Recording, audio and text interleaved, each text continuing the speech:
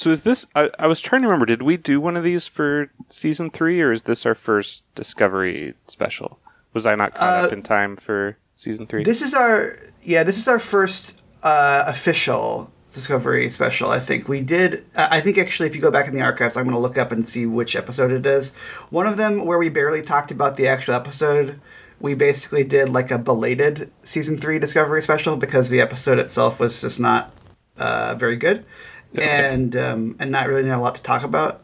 It was episode 68, which is Fascination. And we did the little, which was the DS9 episode where Lwaxana has spaceman pause. Yeah. So then we talked about because that was when I had just finished season 3, so I kind of gave my quick and dirty review. Okay. Yeah, and so we did that, and then we did our little Discovery season 3 mini special, and also I think that was the episode where we talked for a while about Space Jam. So that episode really wasn't. No, that one was an actual Discovery episode, I think, because that was one of the ones we did like. Oh, was it? When we were recording together? Yeah. This is the perils of me writing the episode descriptions long after we've recorded the episodes. Yeah. But so this is our first normal Discovery special. And before we get into the special itself, I wanted to just say too, we're gonna have another special coming up here pretty quickly, probably, right? Because we got Picard season 2 is currently running right now. Yeah. They're sort of weirdly overlapping their shows now. Yeah, and actually, yeah. So the and then they just dropped a teaser for Strange New Worlds, which I haven't watched it yet. But well, I have bad news for you, Ryan. What? The teaser may focus heavily on the degree of trauma Pike has undergone that he has to come back from. Gosh. Okay, we can't talk about this yet. We can't talk about this yet. Sorry. Just a couple of because this episode is coming out a week after we're recording it instead of the usual 2 months. So we've got Picard is running right now, and that'll be over in early May. So we'll try to get a special out. We'll have to you and I will have to talk off air about when we're going to record that, but it's going to be over in early May. And then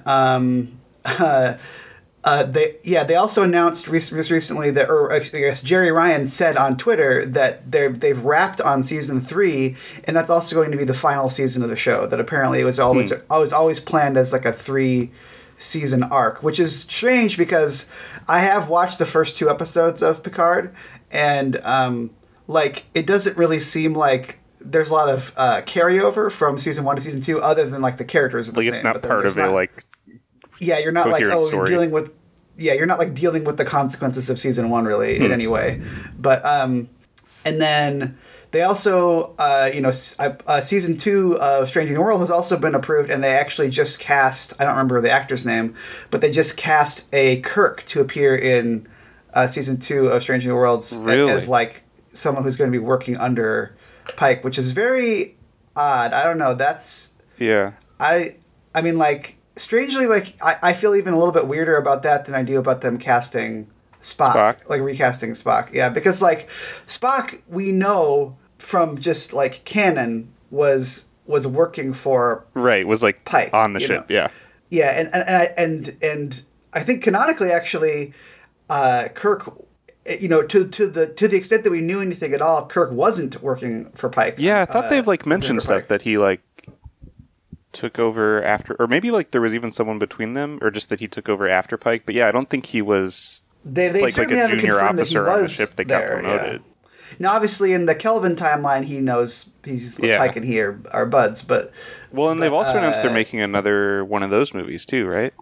Yes, that's true. Yeah, we forgot to talk about that. Yeah, Yep, they're making another one of those, which is I think pretty exciting personally. I don't love the first 2, but I think Beyond is pretty fun, and I think it's a good cast. And I think to me it's all about who's directing it, because Abrams is the one who announced it, and it's if Abrams is directing it again, then I'm significantly less interested. But if the people who wrote the first 2 movies, I mean, I'd be willing to. I'd be willing to let Abrams do it as long as they go back to the 70s and save the whales. That's the only thing I'll give them. Sure. Yeah. But, yeah, I mean, like, if they have, like, Peg writing the screenplay again, or, you know, I don't think they need Justin Lin, but, like, I thought that Justin Lin did a good job with Beyond, like, then I'm significantly more excited, so. Yep, lots of Star Trek news, as always, but, you know, we have quite a few specials to attend to later on in the year. Yeah.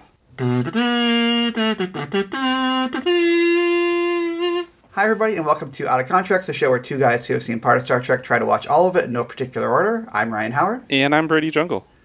And today, you know, we usually watch just a random episode, but today we're doing a special. We're doing a special on Star Trek Discovery Season 4. We're recording this a few days after the last episode of Season 4 ended or aired, and it'll come out like a week later, so it doesn't conflict with our regularly scheduled episode that aired on this last Sunday. But yeah, this is, as Brady was mentioning, this is our very first one that we've done on Discovery, because we just both of us had not been caught up to Discovery in previous years of doing the podcast, and so this is the first time that we both had watched the season as it came out. So we decided this would be a good time to do a special. So I guess I will give you like a little warning. Like, if you don't want to hear us say not good things about, I think we probably will both have, like, you know, some good things to say, but I think if you really love Discovery, this might not be the most fun hang for you. Which you might have gathered from any other Discovery themed episodes we've done so far. Yeah, if you've ever listened to us talk about a Discovery show, and you know, we've only talked about season 1. Yeah, on the so show so far. This is definitely like we're gonna have more positive things to say than we have ever about Discovery before. So that's something. In some ways, but yeah, it's not our favorite Star Trek show. I'll say that. But yeah, so we're gonna just dive into it and talk about just kind of whatever comes up. This episode is going to run a little bit quicker than our usual ones do. So if you hear a little bit more ums and ahs and pauses, that's why. It's a quicker turnaround editing job. But let's talk about, before we kind of like get into like the individual like bits, and we can kind of like hit on the bits as we go. But yeah, why don't you kind of give like an overall like synopsis of the season? And I honestly, I think this will be the easiest season ever to do that. So I was thinking about that. Or season 1, I guess, but like, yeah, I was thinking about that. Season 2 and 3, and it's kind of go off the rails, you know. Right. Yeah, and because I think the overall story is like pretty well, like has a pretty good direction. Although I was thinking about it, trying to remember, because it did have a bit of I think it had a gap in production, but there was also just a gap in me watching it. I was trying to remember what happened in the first half of it. Because, so basically the season starts with Booker, who is, I don't know how much backstory you need to give on like what happened in season 2 and 3. So Discovery is in the far future. There's a new character that's been added to the show named Cleveland Booker, who's like a sort of a courier kind of mercenary type guy. He has his own ship, but he's still on Discovery, and he's Michael's love interest. And the season starts with his planet. One of the better characters. I really like him a lot. I'm a fan. But the season starts with his planet being destroyed by some gravitational anomaly, like sort of like a black hole, but not exactly, that like moves through space and kind of came out of nowhere. And sort of a nexus, if you will, except for that it destroys things instead of putting you in the woods where you can chop wood all day. Yeah.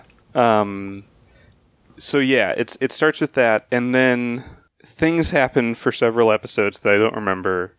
And essentially what they discover is that it's not just a like kind of weird spatial anomaly. It's actually there's a device that was created that's causing it, that's being moved through the universe. And they end up finding out that it originates from outside of our galaxy.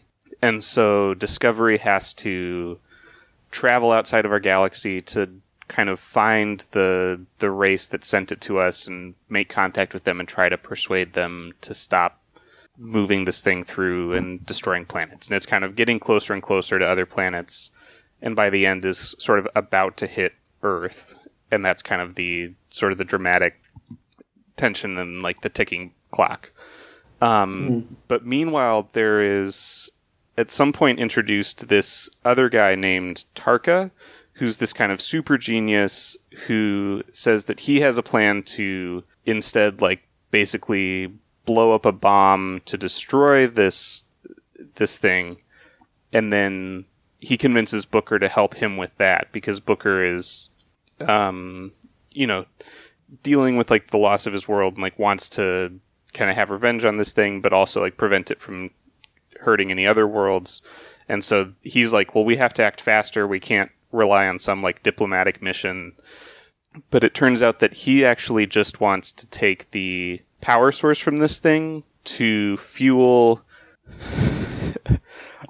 We made it sound like this is going to be an easy plot to describe. But yeah, to fuel like a transporter, because he grew up as essentially a slave and like was in this kind of forced labor camp with this other person, and they became like incredibly close, and then they were separated and sort of promised each other that they would design these transporters to go to an alternate universe where they could finally be together again.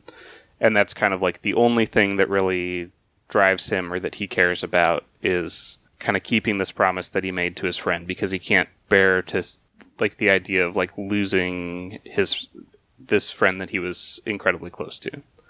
Well, I think they were in love. I think that's like the implication, is that they're... Yeah, I think so. I think there was like turned into love. Yeah, because I guess they're like holding each other like when they fall asleep together and stuff. Yeah. And so yeah, and he says that like, it was basically like he's a very kind of distant, like he's very smart but very just rude to everyone and like doesn't get close. And so he says that like this is the only person that he ever like let himself open up to or like get close to, and it's kind of like his whole world, and like the only thing he wants to do is get back together with this friend of his. And then it kind of climaxes as like they also go to the outside of the galaxy, and so they're basically trying to destroy this thing while Discovery is trying to negotiate with this alien race that they call the 10C. And so they like are trying to like learn their language and communicate, because they're so sort of further evolved than us that like we don't have kind of similar language patterns at all. And then they end up basically Discovery they work it out. What's that? They work it out. Yeah, they work it out. Discovery ends up like convincing these people or these aliens to stop the thing, but they also have to stop Booker and Tarka from destroying the sort of power source. And so they have to destroy Booker's ship, and they think that Booker died in that, and then the aliens end up kind of magically bringing him back at the end. I hated that, by the way. We'll talk about it, but...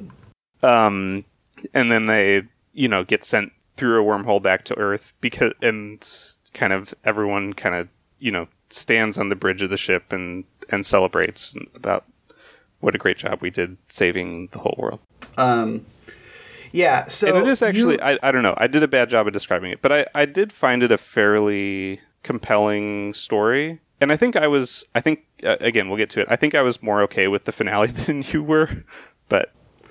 Well, okay, so a couple things. First of all, you kind of said like, well, there's the anomaly that destroys the planet, and then some stuff happens, and then the end happens, and like the reason why like the and some stuff happens part 3. I think the reason why you couldn't really remember is because for the first half of the season, because it was split into 2 parts, and then like there was a little hiatus. Yeah, because it started in like November, so.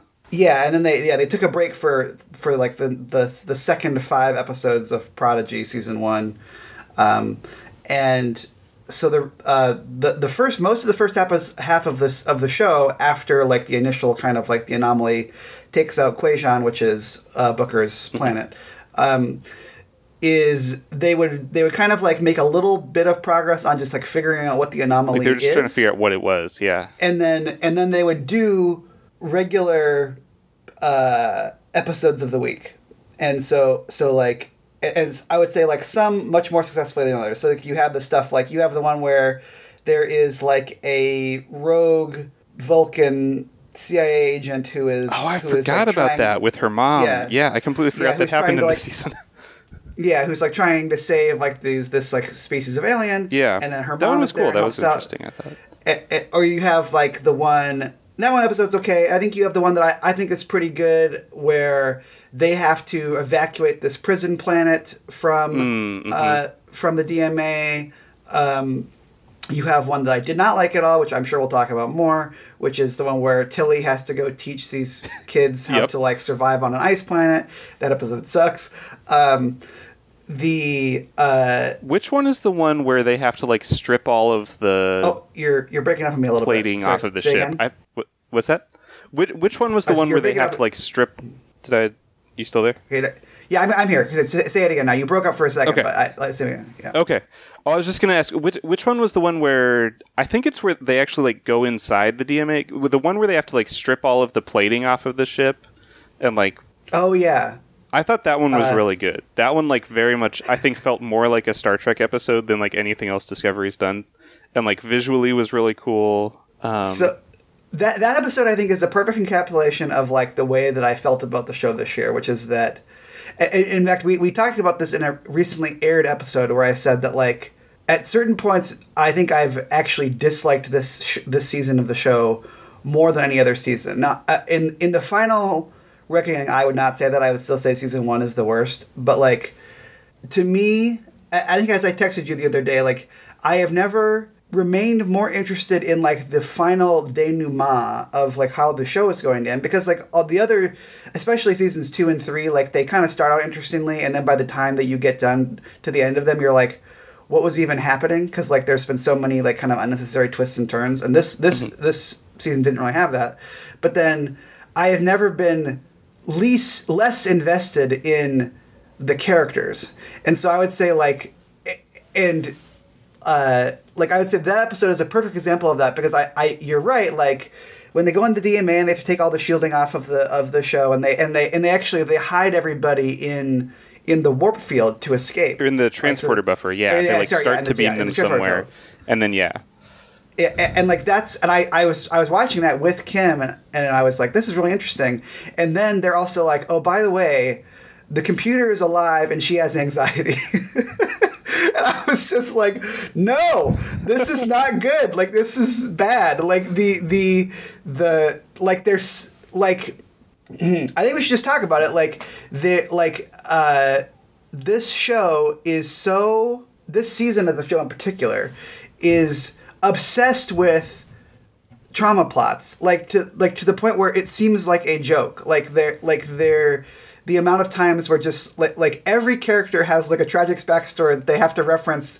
It seems like they're contractually required to reference it like every 10 minutes, you know, like that they're either that they, you know, that their dad was abusive, or just that they're having a lot of mental health issues right at this moment. You know, like I just had to laugh. Like I shotgunned like the last 3 episodes of the show in the last few days, and like just the amount of times where just like somebody asks Culber, who is again like one of the better characters on the show. Someone asks Culber how he's doing, and he's like, I don't know, man, I'm just barely holding it together. And it's just like, we get it. Like it's like stressful, but like, you know what I mean? Like it's like you know, I'm not saying that I don't want like displays of emotion on a Star Trek show, but like, yeah, and I think we're also not saying thing like I it's want. Like that's not. I want this. Yeah, I don't know. Yeah, and I think it's one of those things I think we also have to be really careful when we talk about it, because I don't want to like discount the existence of any of those things, or say that like it shouldn't be shown, or that like that. Yeah, like trauma is a very real thing that like happens to tons of people and like very seriously affects those people's lives, and it's like for a lot of people like a ton of work just to like continue moving forward in that.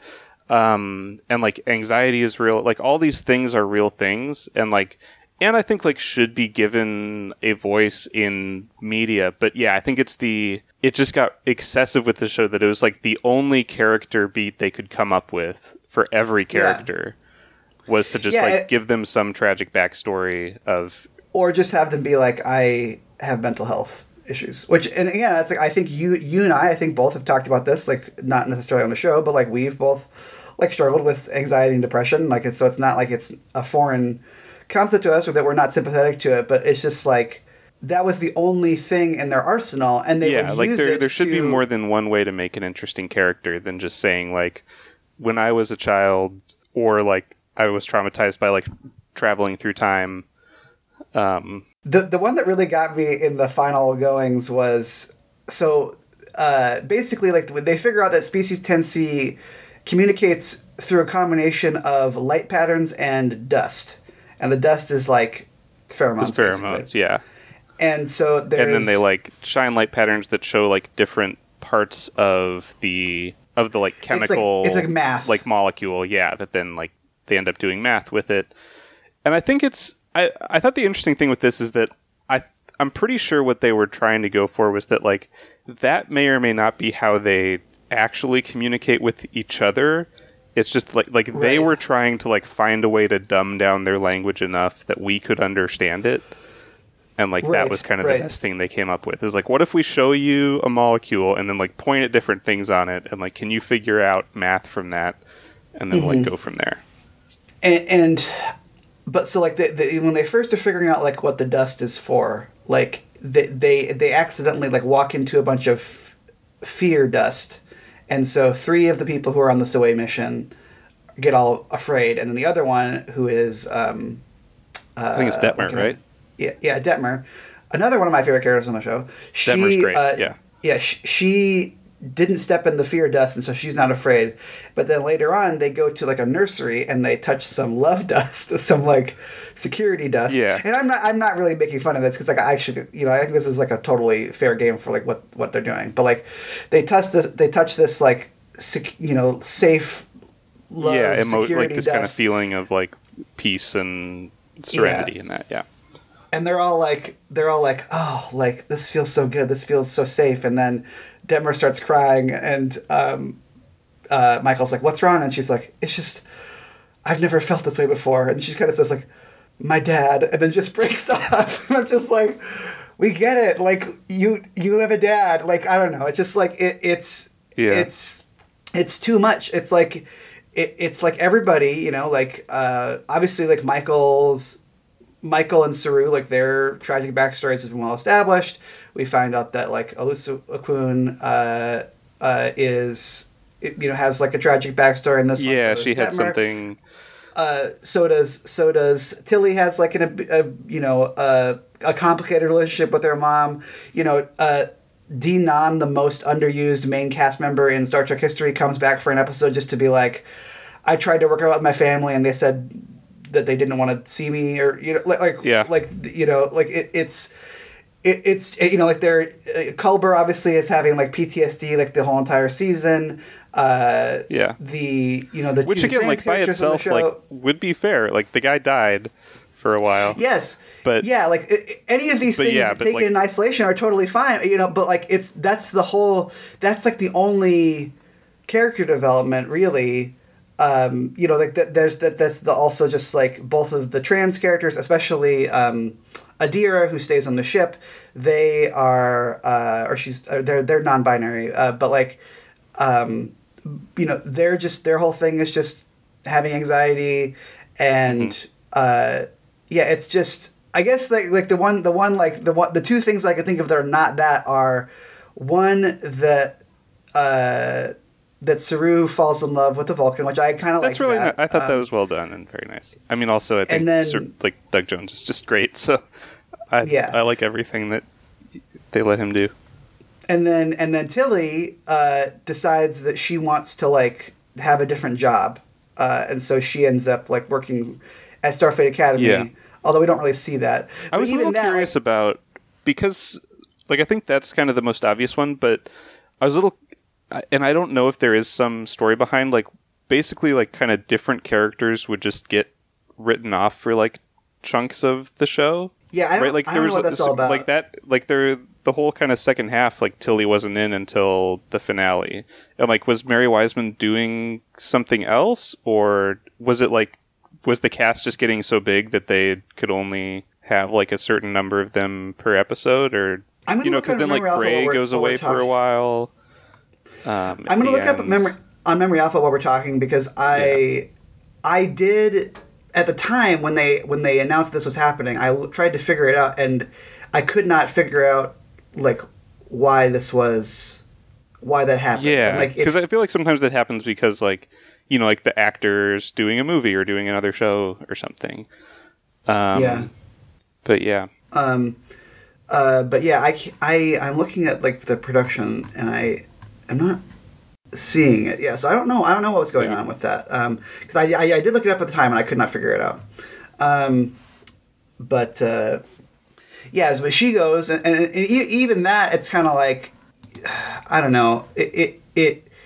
I think the reason why I don't like that is that like the way that because this is the other thing. I think this is the other thing that bothers me about. I think the other key piece of like the trauma plot and anxiety stuff that is, I think, rubbing both of us the wrong way is that like the way that it is treated as like the primacy it's given as like the thing that needs to be prioritized above all else, and also like how like important these characters' individual journeys are over like the collective, I guess, for lack of a better term. Like Star Trek is not normally like a super individualistic show, like it's more of a socialistic or like collectivist thing. And I think again a real emblematic like example of what I'm talking about is that episode where Tilly decides that she's going to stop working on Discovery and go work for Starfleet Academy, because she kind of volunteers to like help out these Starfleet cadets, and then they crash on an ice planet, and one of them dies, and they kind of all have like a very traumatic experience where they crash and they get chased by like this monster, and then they and they all have the rest to work of them together and use their individual skills, and yeah, and then all the rest of them make it out, and then Tilly meets up with Michael like right after this has happened, and they're kind of like joking around a little bit about what happened, and like and kind of talking about how this is like part of Tilly's journey, and it's like you're saying that like Tilly is making herself the main character of like this thing where like a person died, and it's like, I think it's all part of my life. I think that is the dissonance, is that like the trauma is not treated as much as like an event that like a thing that happened and has consequences outside of just like a like it's more like it almost like takes weight away from like an important thing happening, because it's only treated by like what it means for like this character development. Well, you sent me an article that is not about this, but like you sent me an article recently, and I'll share it in the episode description because it was really good. But it's a New Yorker article. I don't remember what it was called. The Case Against the Trauma Plot. It's called The Case Against the Trauma Plot.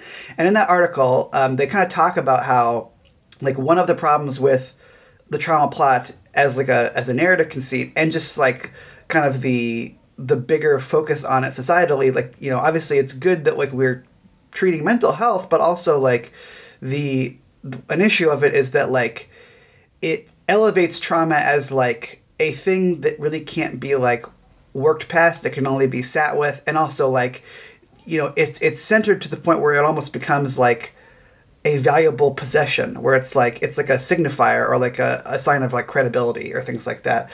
And so, it really did. The article really spoke to me as to like what kind of my underlying issues with this season are, which is that it just like it treats this, it treats like trauma as like cachet in a way that I found really distasteful. If that makes sense. That someone like isn't a legitimate character unless they've like gone through something terrible. Yeah. Yep. And this is far from like the only.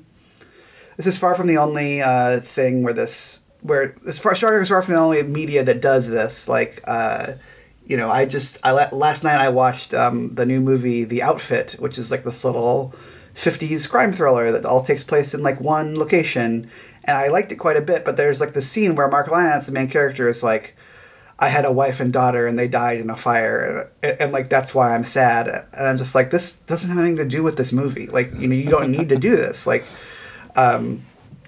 And yeah, I don't know. It just Have we? I was trying to remember if we talked about Poirot's mustache on the air or just like no, we to didn't. each other. I don't think we talked about it on. I don't think we talked about it on the air. No. Yeah, because you said that you saw this article because of the what happens in Death on the Nile, right? Yeah, there was like a different article about that kind of talked about more specifically in that, but then they like referenced this article as like kind of more description of what the trauma plot is. I mean, like so in the Death of the Nile movie, they invent like an origin story for Detective Hercule Poirot's mustache, which is that like he got it in the war to cover up his traumatic facial scars, and he got it like because he was honoring his general who he feels like he let die, who also had a mustache like that. Yeah, but then like someone else dies too, right? Like then like the woman he loves like also gets blown up. Yeah, she also dies. Yeah, mm-hmm. Yeah. And she's the one who suggested that he get a mustache, and so like it's like a double trauma mustache, and it's like that's such a misguided. I mean, that's so much worse than anything in Discovery. Like that's such a misguided thing of like both of those movies. I think like fundamentally both of the Kenneth Branagh Poirot movies. Like I think fundamentally misunderstand like what is interesting and fun about those books, which is that they're fun books to read. Like they're about like just kind of this cool dude who is like fat and likes to eat and solve crimes, and he's just kind of like friendly and like and funny. Just like interested in people and and then in the movies he's just like this sad man who has a dead wife who and has OCD or something. Now, again, not there's anything wrong with having OCD, but like the movie is like, oh, look at this tragic figure. And it's like, he's not a tragic figure. He's like a chill dude. Like, and the movies would be better if they didn't have like this added pathos to them, you know? But, anyway, yeah, it's, I don't know. I feel like we should probably stop talking about this element of the show because I think we've covered it, but like, it really is like, the reason we spent so much time on it is that it's a ceaseless drumbeat. Like I listened to the Blank Check podcast, which is like a movie podcast, and one of the hosts of that show is a big Star Trek fan, and they just kind of mentioned they were talking about. I don't think it was a recent episode, but I was listening to an old episode, and they were talking about Star Trek, and kind of had one of them asked him if he was watching the new stuff, and he said that he had started to watch.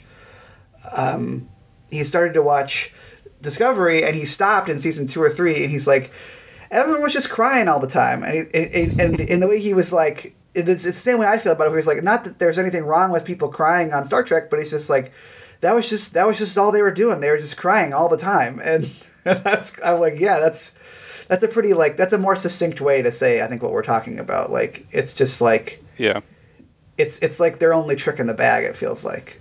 Well, their only trick and then I think the other thing that really bugged me about this season was that's their one trick in the bag, and then their other trick in the bag is just, for lack of a better word, like really Whedon-y snark dialogue that is not good. Like I recently rewatched all the Marvel movies because my kids had not seen them and they wanted to watch them with me. Okay. And obviously Joss Whedon, bad person. I think it seems to have been established by now.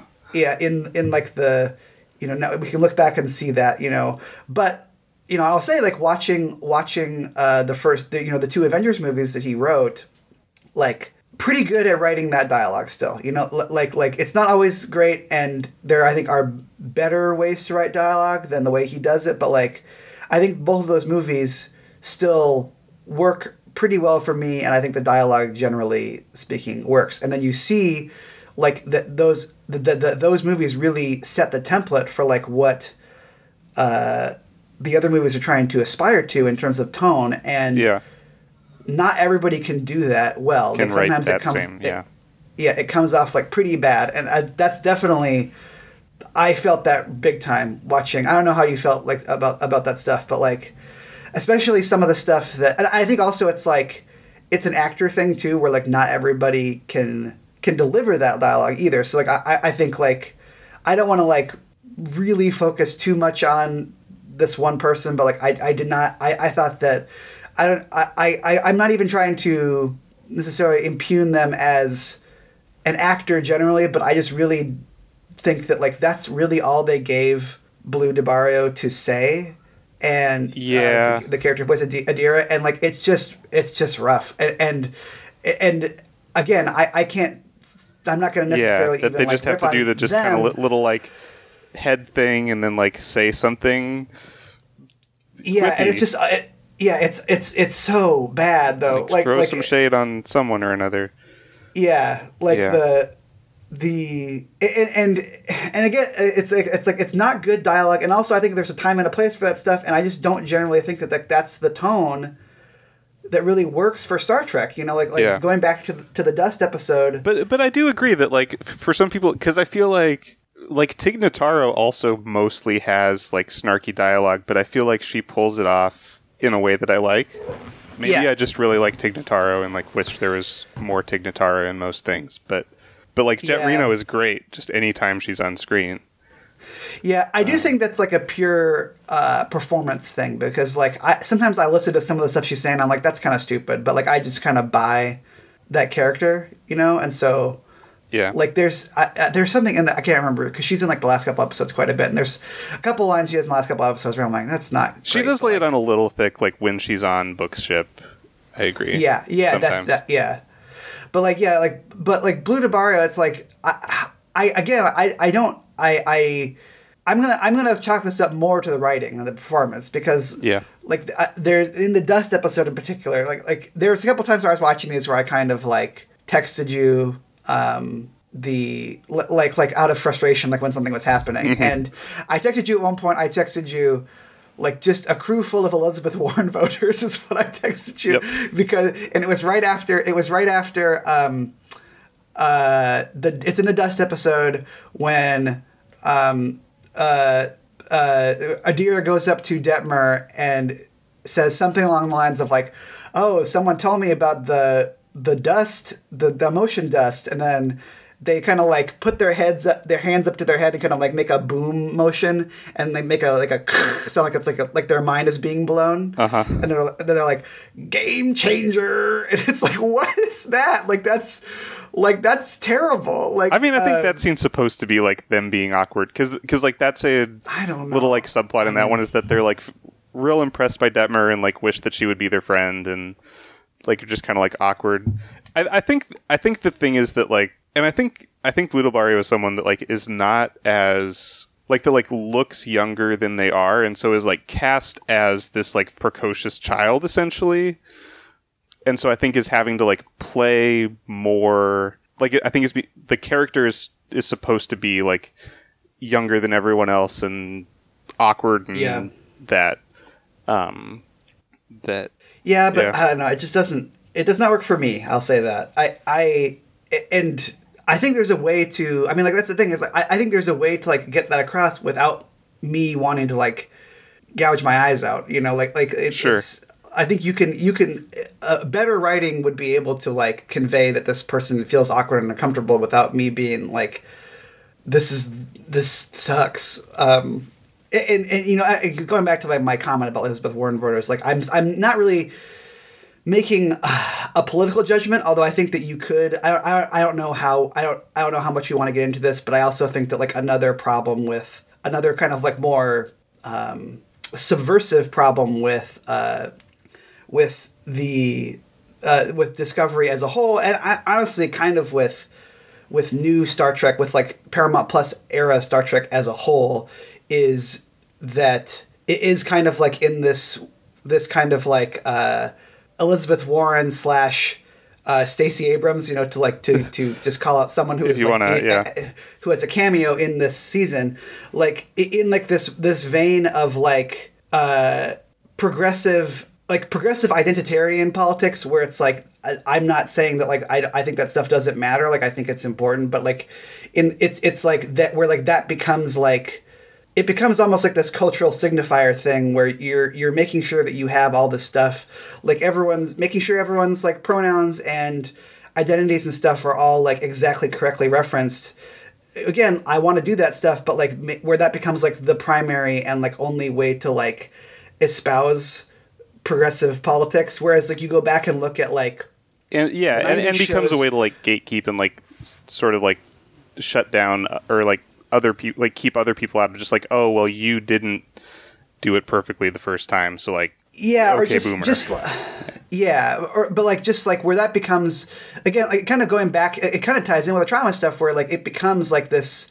It's this fiercely like kind of individualistic, almost like identitarian way of like describing this stuff, and then you know, despite Michael's like little collectivism like speech at the end of the series, like of the season, you go back and you look at like especially Deep Space Nine, but like even the other shows, even like TNG and Voyager, where like they are like this much more kind of like focused on like collective socialist, you know, redistributionist goals, you know, like where like it's to me like a much more like cogent vision of like what a good future looks like. And not, you know, I think that like a good vision of the future also includes respect for other people's identities. I'm not saying that at all, but like again, like you're right, it becomes like this weird kind of like of a code of like this needs to be done in a certain way, and like once you've done this in a certain way, you're good. You know, like, yeah, then it's you're like you.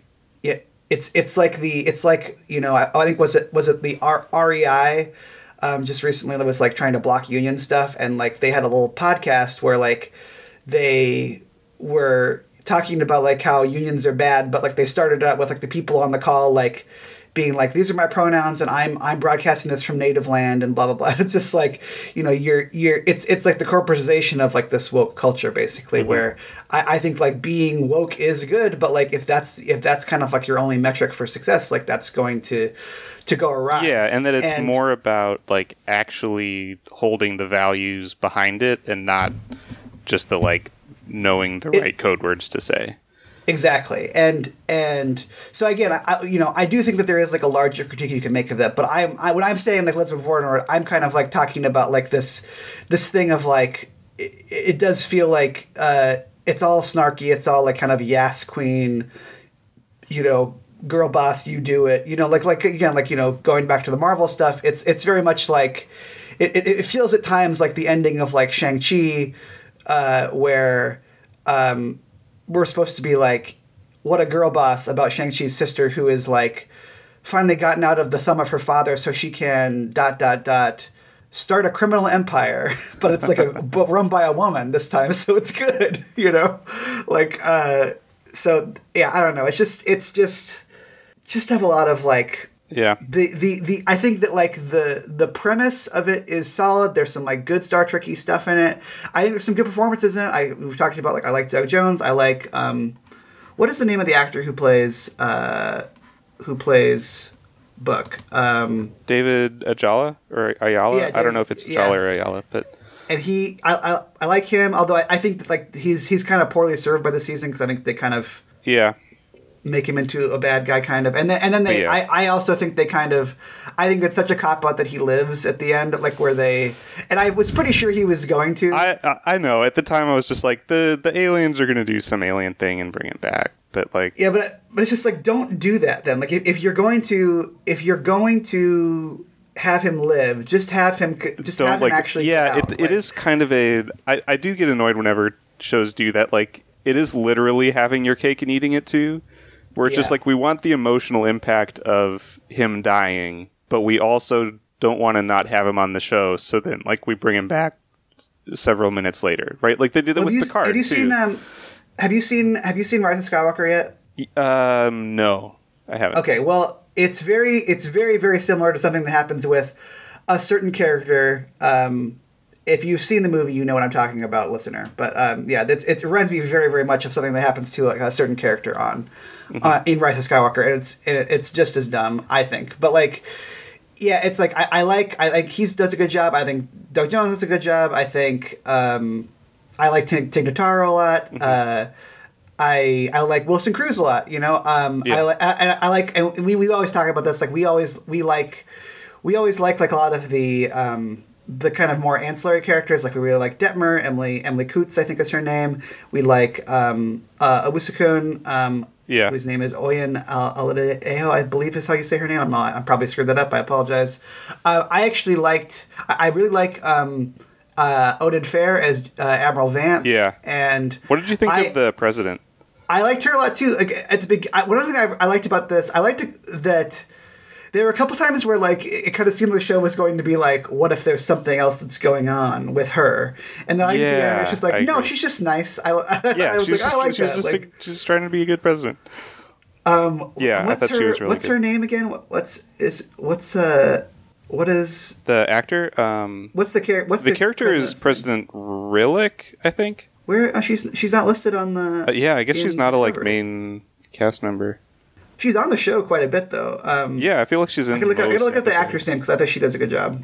Let me see. But that's there's like some cool like world building stuff too because it's like I like they revealed this in the third season, but I thought it was cool that like basically Spock has successfully reunited Vulcan and they like and live Romulus together and- on one planet now. And and I liked that the president, who again I can't Rillick, really, but I want to find her name. Lyra Rillick. It's Rillak. But what's the actor's name? The actor is Shayla Horsdal.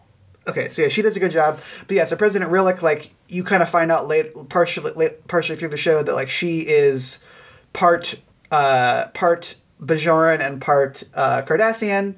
And part human. I think she's Bajoran, Cardassian, and human. Yeah, and so like there's a cool like there's kind of like showing that like this some of this stuff like ended up working out, Yeah. And again, like I think that like overall like they did a pretty good job of like plotting out the season. I will say that like maybe this is me being in one of my grumpier elements, but like I was watching like when they're trying to communicate with like the lights and the dust and stuff, and I was kind of being like, this isn't as good as Darmok, but it is very reminiscent of Darmok, like also. It's like I think that's totally fair game for the show to like. I thought it was like an interesting thing to try. Like that's always a tough thing to.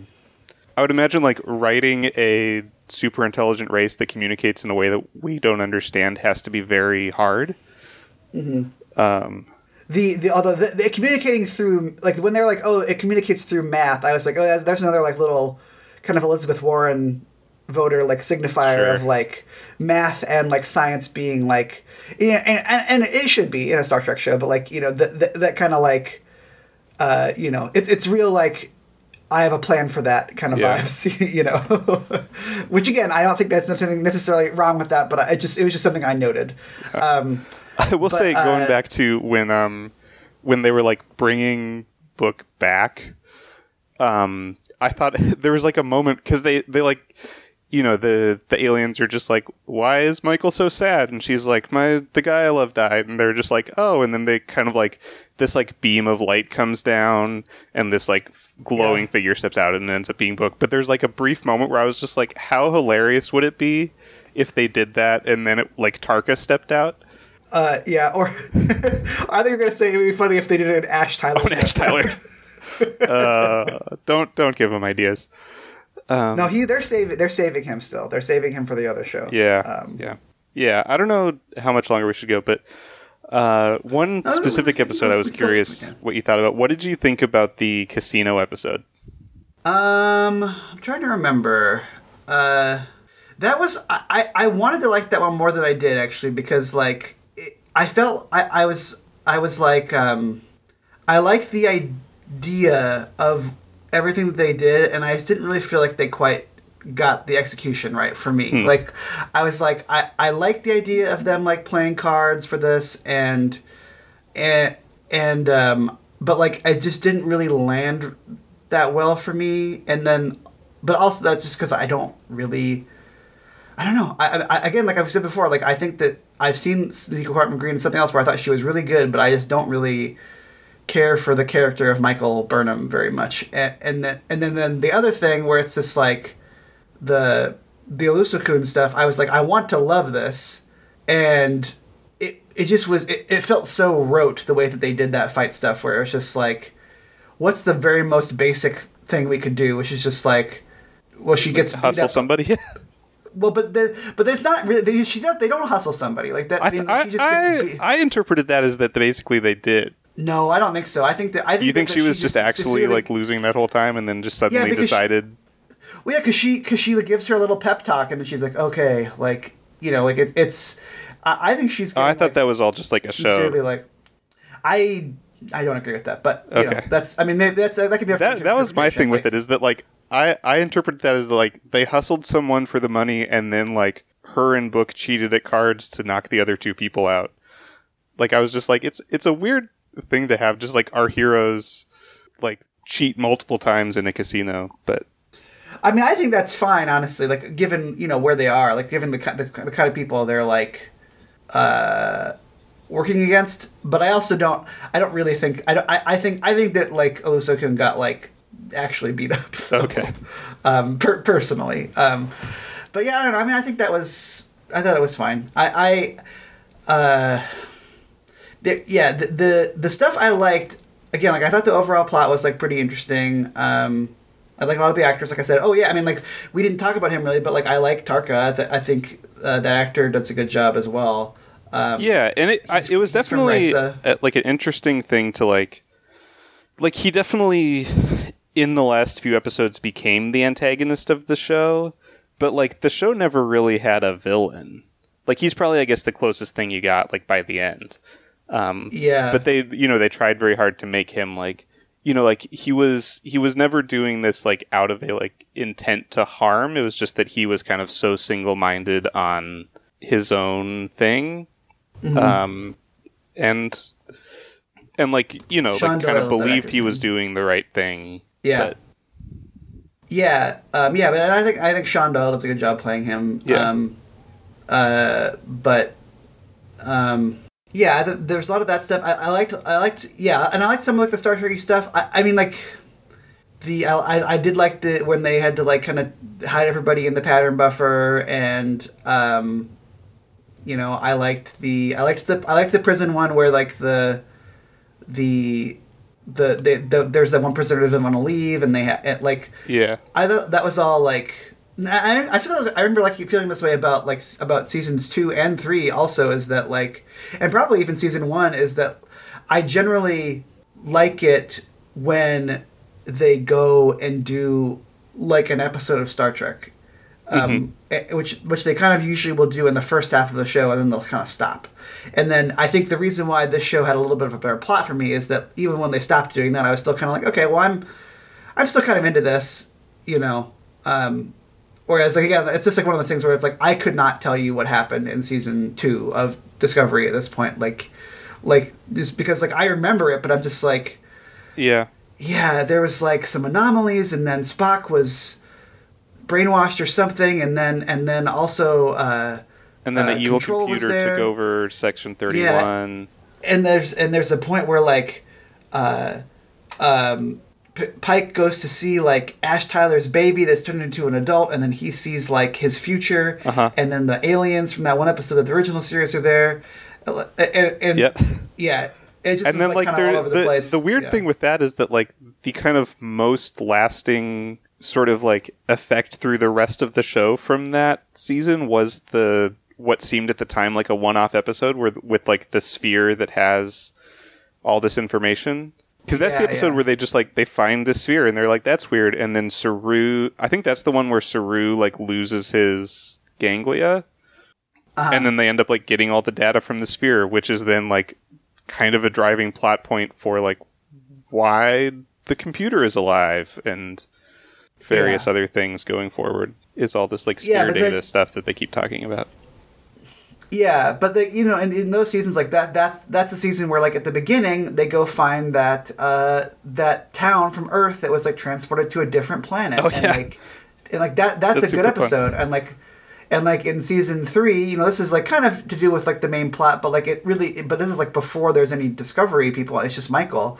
Like there's like the thing where it ends with like that guy who has been working for Starfleet his whole life but has never actually met anyone from Starfleet. Like it's kind of about his story is by the end, and like that's really good too. Like, and in this season, like you have like some of the stuff at the beginning where it's like, oh, that's like kind of cool, and then, and I think like this season did a little bit of a better job with like the overall plot like taking over, and I actually think a large part of that is because like Sean Doyle's a good actor and he is kind of like selling it a bit, Also, apparently, according to Memory Alpha, Sean Doyle's birthplace is Wabush, Newfoundland, and Labrador, Canada. So I don't really know what that means.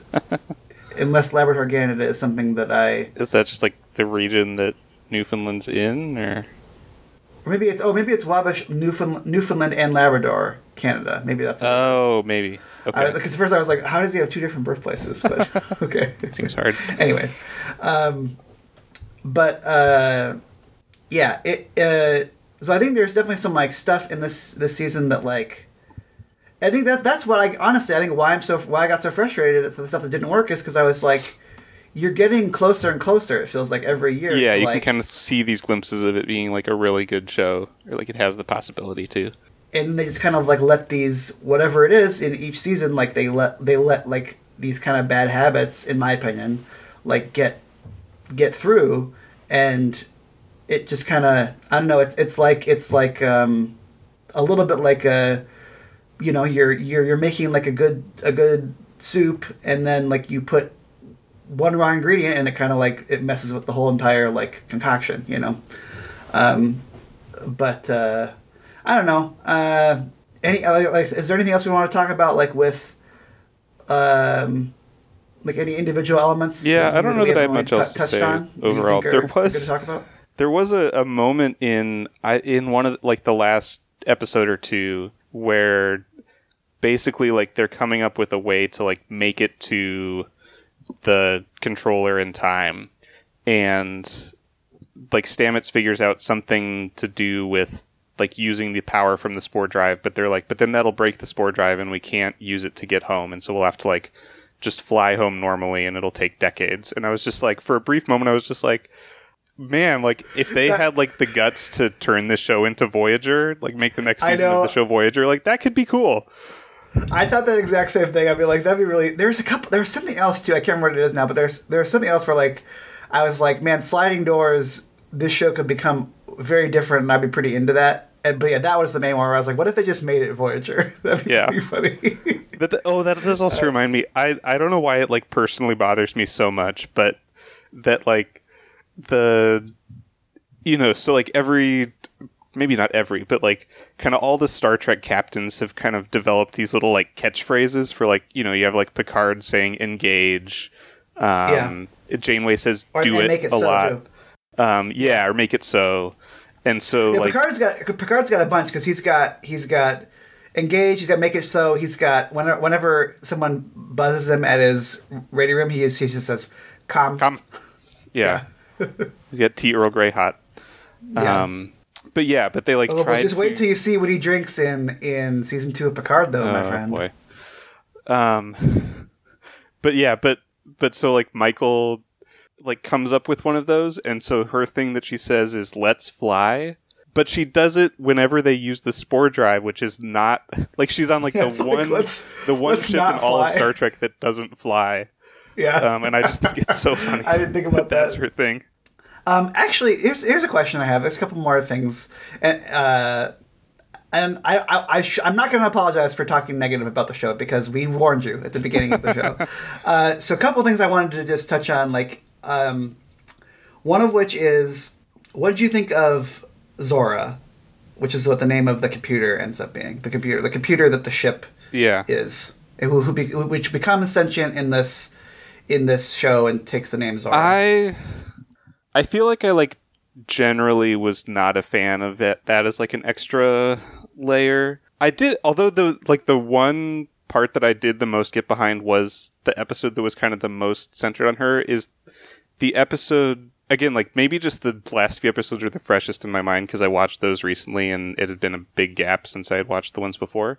But the one where like they're trying to get her to, like, she knows where the 10CR and she's not telling them because she's afraid that the crew will get hurt. And there's like most of that episode is just a lot of like psychoanalyzing the computer and why she has anxiety and that. But I think the interesting thing they did is like between her and Stamets, who like is kind of the sort of put up as the one who like doesn't trust her and thinks that they should just delete her from the computer and stuff. But the I liked the way they resolved that, of just that, like, they basically make her a member of the crew and, like, enlist her in Starfleet. And so then she has to, like, follow the orders, same orders that everyone else does, and becomes... Yeah, I thought it was, like, kind of a neat way to resolve that. Like, because what they're worried about is, like, she has an identity, but she also controls the whole ship, so whenever she, like, decides what she thinks is best, she could do whatever she wants. But then if they are just like, oh, well, like, you have an identity just like everyone else on the crew has an identity, so we just make you part of the crew, and your job is being the ship. Being the ship. Yeah. Yeah. Oh, sorry. Yeah, so yeah, I thought I think, like, the majority of that episode was just like, oh, we're doing more, like, sitting and talking with Zora, but I thought the way they resolved it was, I liked it. Yeah, it's one of those things where it's like, I think there's some interesting stuff going on there. Like, I think, like, that same episode, like, I think the psychoanalysis stuff wasn't really my bag, but I liked that's when they were talking about, like, the implications of it. Like, I like when like any science fiction gets into, like, what would actually happen if this happened, you know, like, and so they're like, this is, like, the problem with having a ship that's alive is that it won't do what you want, you know, like, and it could do all this thing. That's really, you know, for an individual to be a ship is very, very powerful. And so I liked that stuff. And then, but yeah, it's like, it's just one of those things where it's like, it seems like, you know, Kim was watching me watch that episode where everybody goes into the pattern buffer except for Michael, and then, like, Zora sings Michael a song because they're both afraid. They're both scared, yeah. And Kim was like, this is so stupid. And she's like, why would you, what a dumb idea. And I was like, I actually don't think it is a dumb idea. Like, Trek has delved in to this many times. Like Data is a computer that has emotions. You know, like the doctor is technically just like a program within the ship's computer, Yeah, Moriarty is a computer that is a program that has emotions. And so it's not like they haven't dealt with that, but then the way that they bring it up in this show, it just seems like it's, again, just another way for them to, like, keep hitting the same marks that they've been hitting with all the other regular characters of there. It's just like, it's not what if a computer had emotions, it's what if a computer had anxiety. Like, specifically, you know, like anxiety, yeah. Yeah, it's like, what if a computer was feeling afraid, feeling the exact same emotions that everybody else, you know? And I think that, like, the closest they get to succeeding on that count is in that episode that we were talking about, because I think that they kind of try to go a little bit with, like, it seems like they're kind of trying to go towards, like, some kind of, like, a trans metaphor. I want to speak a little cautiously about this because I'm not an expert on this kind of thing, but, like, I do think that's the computer kind of choosing what her identity is. Well, yeah, and, like, talking about, because she's talking about, like, kind of being, like, forcibly removed from her body, like the idea that almost the computer would have dysphoria if she was moved into a different space other than the ship. That's not her. Yeah, and I was like, that's kind of interesting, and I don't mind them going in that way. You know, I think that, you know, that's fair game for people to, like, go after. But the thing that wasn't really for me is just, like, when there's just a lot of stuff with her being like, I'm scared, or, like, my mind is racing, or, like, I need to play trill chess to, like, calm down, or you know, like, I have again, like that, like, I didn't hate this, but, like, later on when Book Ship has like put a little thing to, like, block them from Sora's sensors, and she's kind of like, something doesn't feel right, and I was like, I think you could actually hit this a little bit harder, where it's like, oh, this is the benefit of having season saying that things don't feel right. Yeah, well, but it's like they weirdly underplayed in this one moment where I'm like, well, I think actually you could probably get away with being like, oh, this is actually, like, a good reason to have a ship that's alive, is that a ship that's alive has intuition in a way that, like, a normal computer wouldn't have intuition. But they don't really go for that. They just kind of are like, oh yeah, well, I'm just kind of feeling, like, upset again. And I'm like, well, I don't know. It just seemed like a missed opportunity, sort of, more than anything else to me. But although I think I like the voice actor who plays Sora, though, so, like, maybe they'll find other things to do with her next year. Yeah. But, so that was one question I had, and the other one, I wanted to know, like, what you thought of, like, I think this is another, like, the other thing that, like, I think made the emotion stuff, like, doubly aggravating for me, is that it felt sometimes like they were kind of, like, shorthanding some of the other stuff that's like good about Star Trek in terms of like the way that they figure stuff out. Like, did you feel this way at all? Like, what do you mean? So I think that like sometimes like the pleasure of the better episodes of Star Trek, and I think that like Discovery is far from the only Star Trek show that has like had problems with this. I think like Voyager, which I'm watching right now, like does this a lot, where like they're kind of like, well, clearly the science shows that this, and they kind of are like the science of like blobbity blobbity blobbity, like that it's just so that like it's just like jargon and not something like kind of like a mystery story where like the reader should be able to kind of connect the dots and figure out how to resolve it themselves if they caught everything, versus just like kind of suddenly presenting a lot of information at the end that like the reader never knew for the purpose of. Well, the thing that like bugs me is in Discovery, it seemed like there were a couple times, one time in particular, where like the show is trying to trick you into thinking that they're figuring something out, or that you, the viewer, are figuring something out along with the crew, but then it's like, no, that doesn't make any sense. Where like I think particularly like they spend a bunch of time in the beginning of the show trying to figure out what the anomaly is. What do they call the anomaly? It's the DBT? DMA, I think. DBT. What is DBT? I think that's a therapy term, but or like a CBT health billing term. If it's a health billing term. But anyway, yeah, the DMA is they spend a long time trying to figure out what this is, and then they figure it out basically very quickly in this one scene in like the 4th episode of the season or something, where it's basically like they're like, well, it's too big, like run the numbers. And they're like, well, it's too big to be not created by a person, so it had to be created by a person.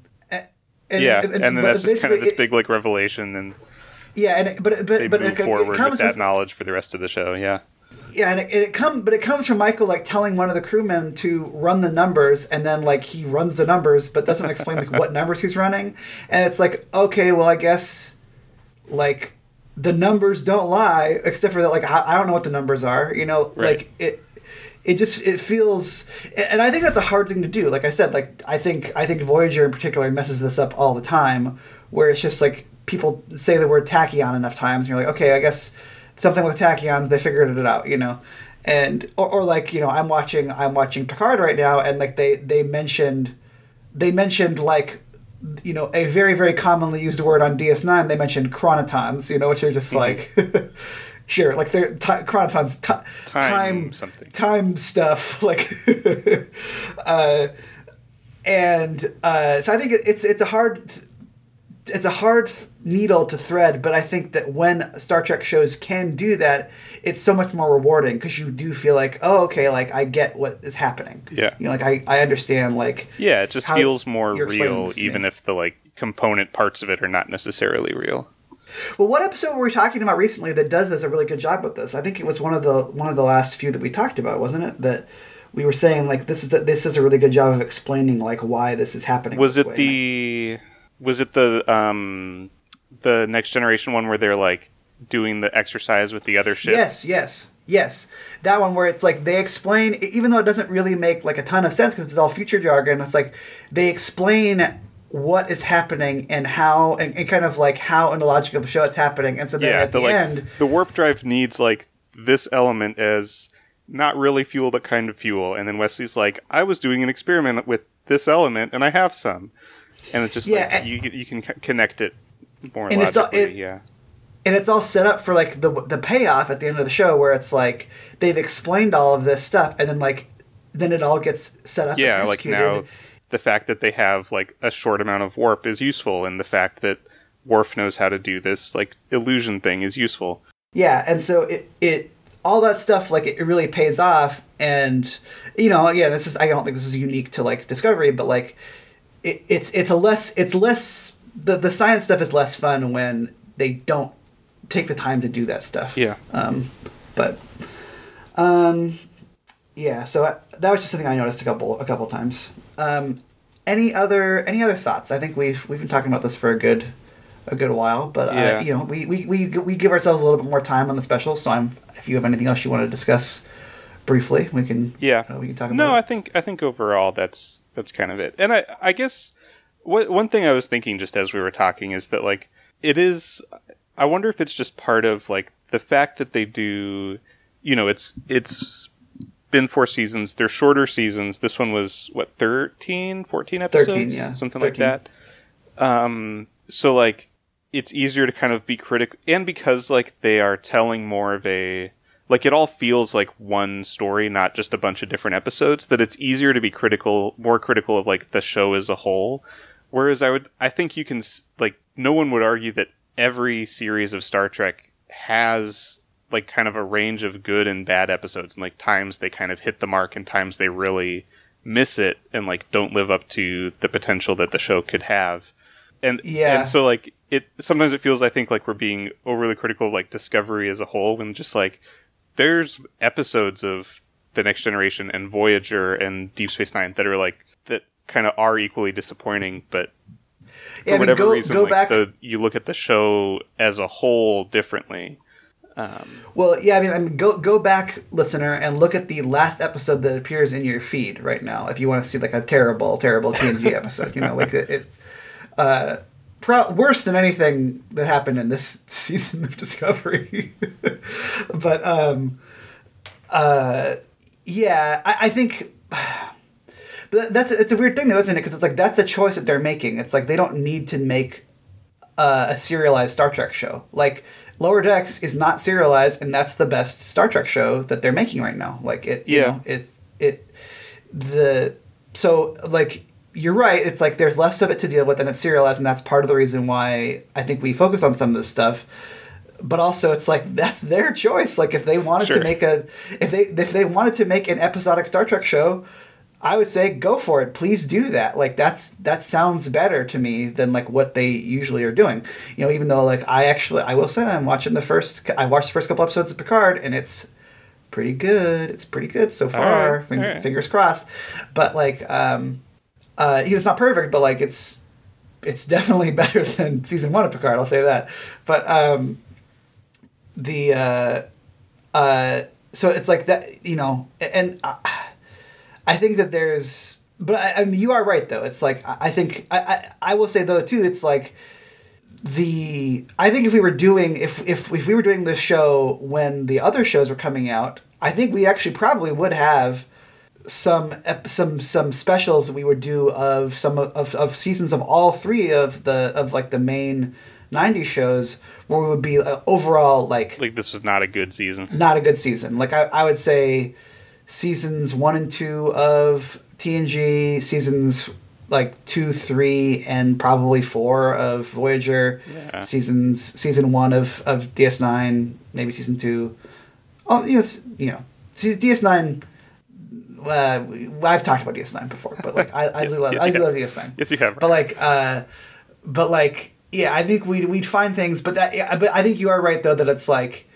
The thing about those shows is that they're so long that like the seasons are so long that like usually like you can sneak in a few where you could be like, oh yeah, that one was really good. And you know, I think we've talked about some stuff in this that we liked, but I think they all also, because they're serialized, they all kind of have like similar problems that kind of like are also interwoven, you know, where it's like you have a bad episode, you know, you have like Skin of Evil, which is the last TNG episode we talked about, which is awful, and isn't the next episode, or like an episode or 2 later is Conspiracy, which is great, right? And like, but like one of the reasons why it's allowed to be great is that nobody has to talk about Troy or about Yar or Armus or anything that happened in like bad episode. Yeah. Yeah. If part of Conspiracy was just like, and everyone is still sad that Yar died. Dead. Yeah. Which like may make more sense if you're going for just like realistic like things that, right, like in real life, yeah, if one of your friends just died, you wouldn't kind of suddenly be over it a week later, but right, but you know, it works for how these shows are supposed to work, you know. Yeah. It's 2 episodes. It's I think it's 2 episodes after Yar dies is conspiracy. So, but yeah. Anyway, like I said, I think the plots are getting better. I would still I would probably say this is still probably overall my second least favorite season though. Just because like I did find like the character stuff like I have such a hard time saying because there's like a lot of things I like about it, and I agree, like it may be the best story of a season, but I think that's true. But there's another season coming, so they get another chance to make it happen, and I not to make it happen. I mean, I don't know, they're not doing this for my approval either. That's the thing. It's like, I'm not saying they need to prove anything to me, because like a lot of people do like this show, and so like, and that's fine. Like, I'm glad people like it. Like, I wish I liked it more because I have decided that I'm going to watch it. I'm the one choosing to do that, so it's not like there's really anyone to blame for this other than myself, I guess. but I'll say maybe I shouldn't say they have another chance. I'll say I have another chance to like see if I can respond at all to the next season of it. But yeah, thank you everybody for listening. We usually come out every other Sunday. In this case, because this is an off week, we're going to come back next Sunday with whatever episode it is we said we were going to do in the last episode. So you can check us out then. You can visit our website at outofcontracts.podbean.com. You can email us at outofcontracts@gmail.com. Or you can follow us on YouTube at Out of Contracts, or you can follow us on Twitter at Contracts. Contracts is spelled Contreks. You can also check out the other shows on the Kaleidoscope Media Podcast Network. That's How Science Works, which is a pop culture and science podcast. There's Here's Johnny, which is a horror media podcast. And there's Wizard Studies, which is a Harry Potter podcast. Check any of those out if those sound good to you. And we'll see you next time. Thanks. Thanks, everybody. Bye.